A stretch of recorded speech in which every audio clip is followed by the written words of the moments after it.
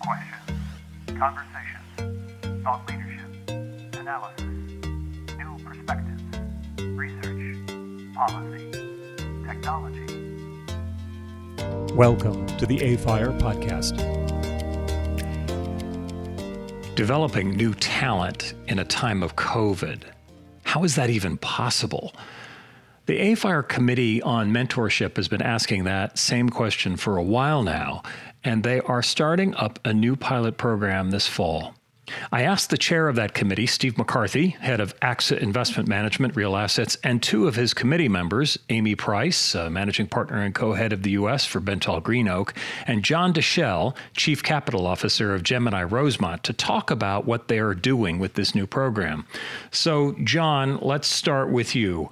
Why is mentorship important, and why now? I think mentorship is an imperative for every industry. I think that during COVID, it's taken on a very different amount of importance. And I think that the difficulties experienced, frankly, from both the side of the mentors and their mentees, can be pretty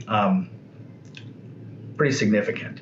Fortunately, as a broad concept, the institutionalization of mentoring programs, among our colleagues and counterparts and the industry at large, it has a lot of universal speak appeal. And I certainly haven't spoken with anyone who doesn't recognize its value and doing things within their companies, to maximize it. However, the methodology that people are using to implement and the relative importance to their firms and the degree of institutionalization within them is a very broad spectrum, which really, frankly, speaks on the underlying real thoughts of a given company as to how they want to approach it. There's several issues, specifically as it relates to COVID, that I think have been made more difficult. And first and foremost is just the overall disruption of, for most of us, what was our traditional work life. Right now, nothing in our lives is happenstance during our workday, for the most part. Everything is scheduled. There's very little incidental conversation. You have to make sure to reach out to your people because you don't have the luxury of those 50 or so informal areas of communication every day. And frankly, from a mentoring perspective, the problem with that is those are usually times where a more junior person can seek counsel from a more senior person on specifically how to handle a given situation. And it comes naturally when they happen to be next door or down the hall versus a little more stilted and a little more formal when they're not.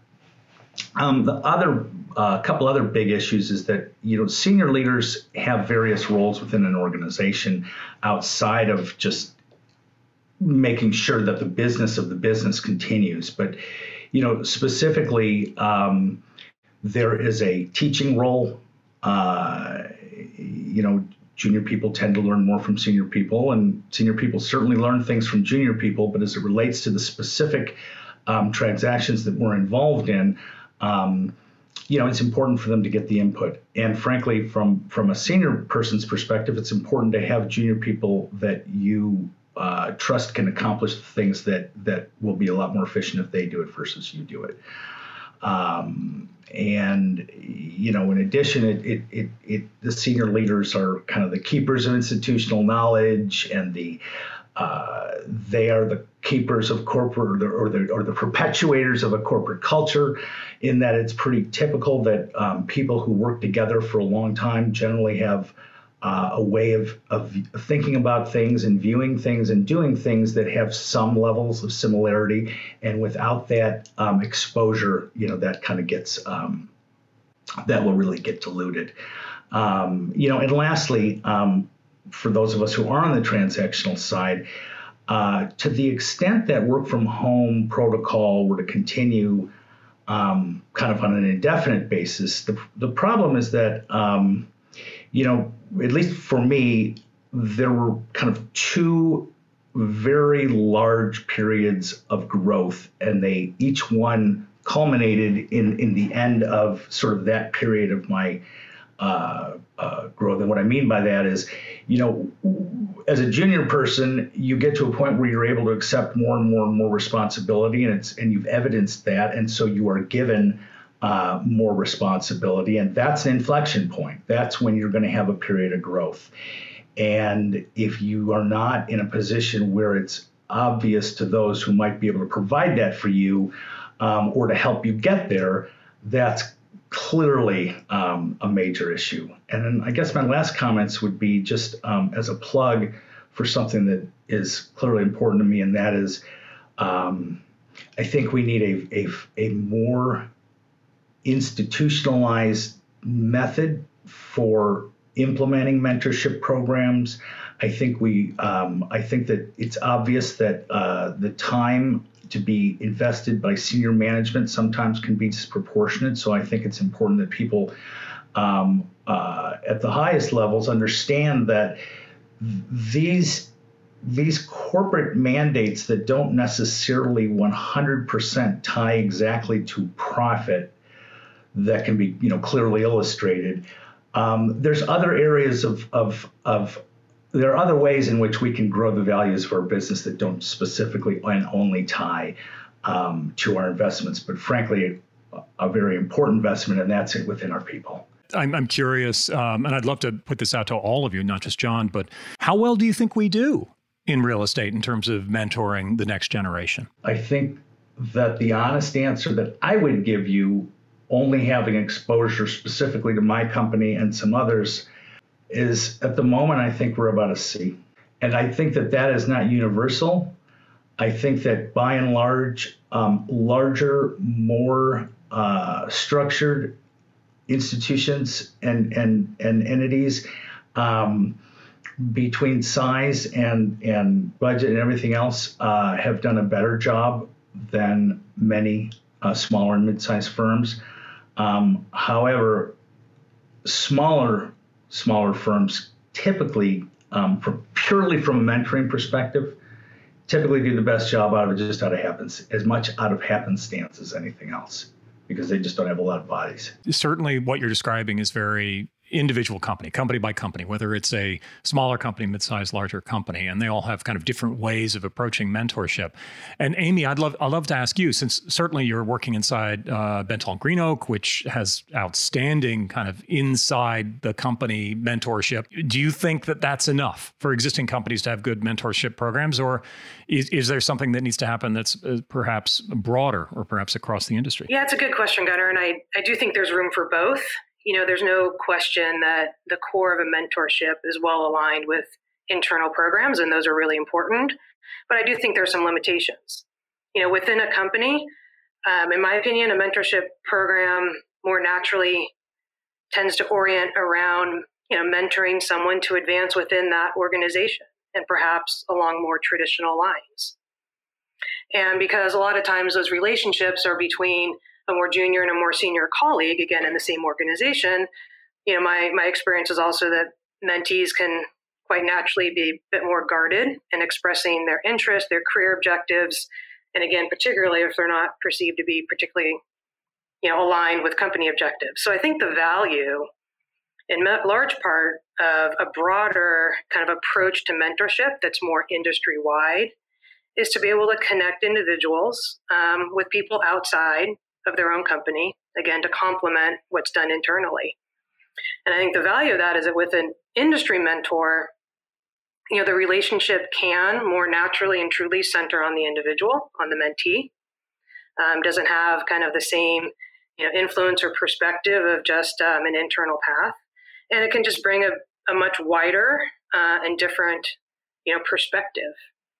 It also allows relationships to be built that might align across important kind of natural tendencies or points of view that you may not find internally. And I guess what I'd say, and it maybe goes part up to the first question as well, I think if you ask a lot of senior leaders what contributed to their success, mentorship comes to mind, but typically it's informal. It really wasn't benefiting from a formal program. So I think if we can help create those relationships, even across the industry, it'll be more impactful for the mentees and those earlier in their career.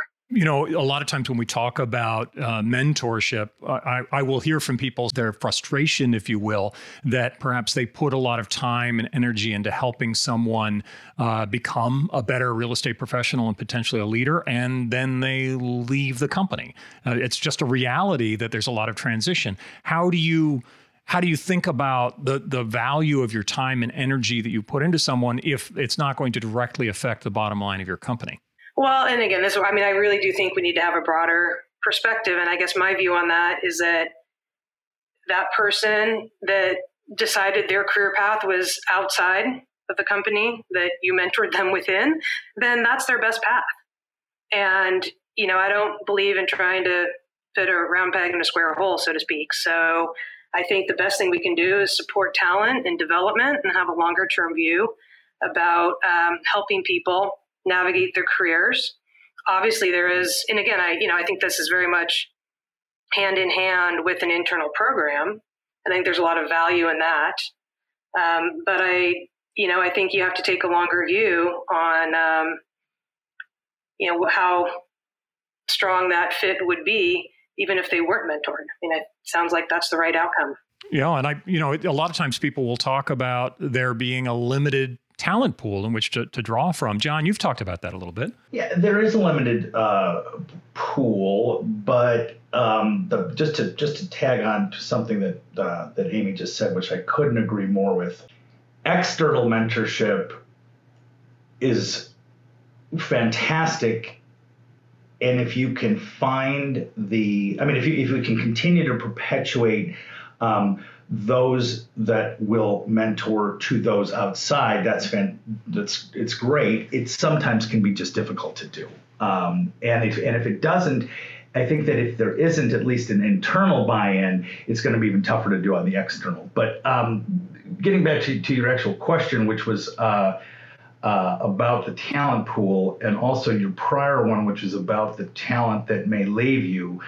As to the latter, I don't think there's anything you can do about that, and I think Amy's right. Other than to try to keep someone for whatever reason because you decide, hey, you should take a run at doing that, you can't keep people. If somebody decides that they would like to do something differently, it's unfortunate, and you very well may have invested a lot of time, but there's no way to. That's just human nature. There's nothing you can do about it. In terms of the talent pool, I think that we're in kind of an unusual phase right now. If you had asked me what I thought of the talent pool in February, I would say it's very, very, very tight. Now you're in the midst of a market where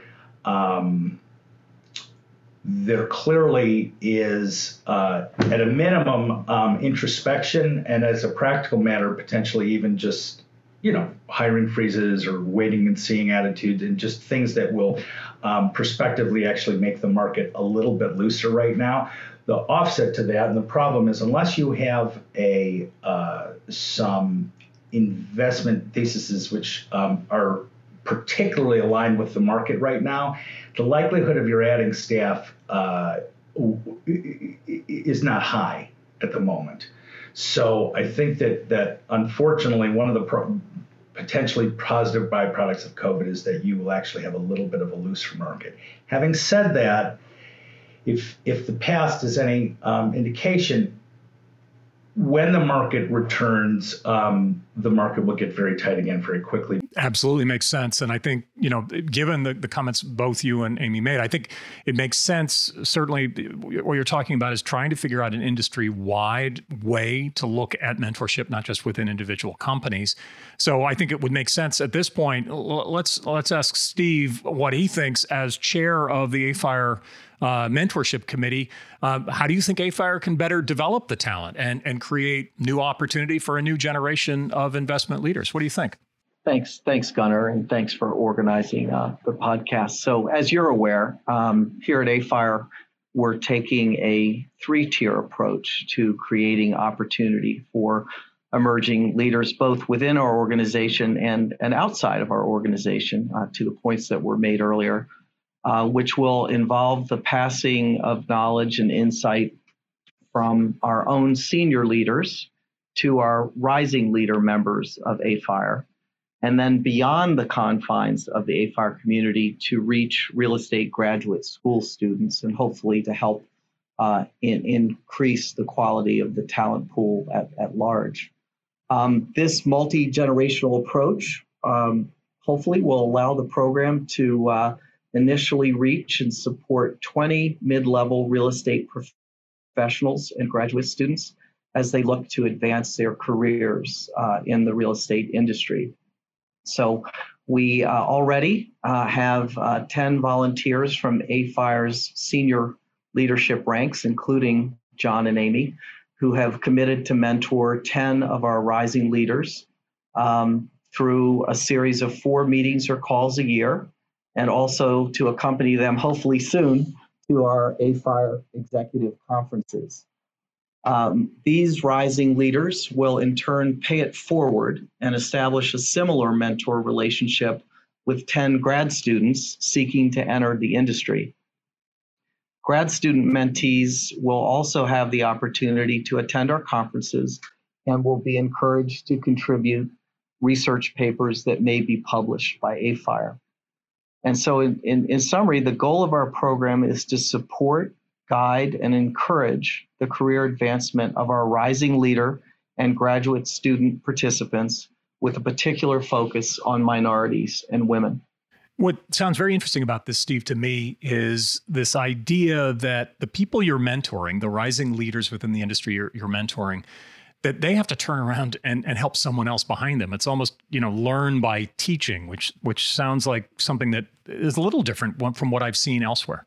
Yeah, and I think there are lots of teachers in the world who tell you that they learn from their students every day, or mentees in this case. And I think, again, to the earlier part of this discussion, our responsibility at AFIRE is not only to enhance and support the development of our members' careers, in this case, rising leaders, but also to help the industry at large. And what could be a better way of doing that than focusing on grad students who have an expressed interest in entering the industry? Agreed. And one of the things that personally I find helpful, the younger you go, is the more likely they actually know how to turn on the computer that you're trying to figure out.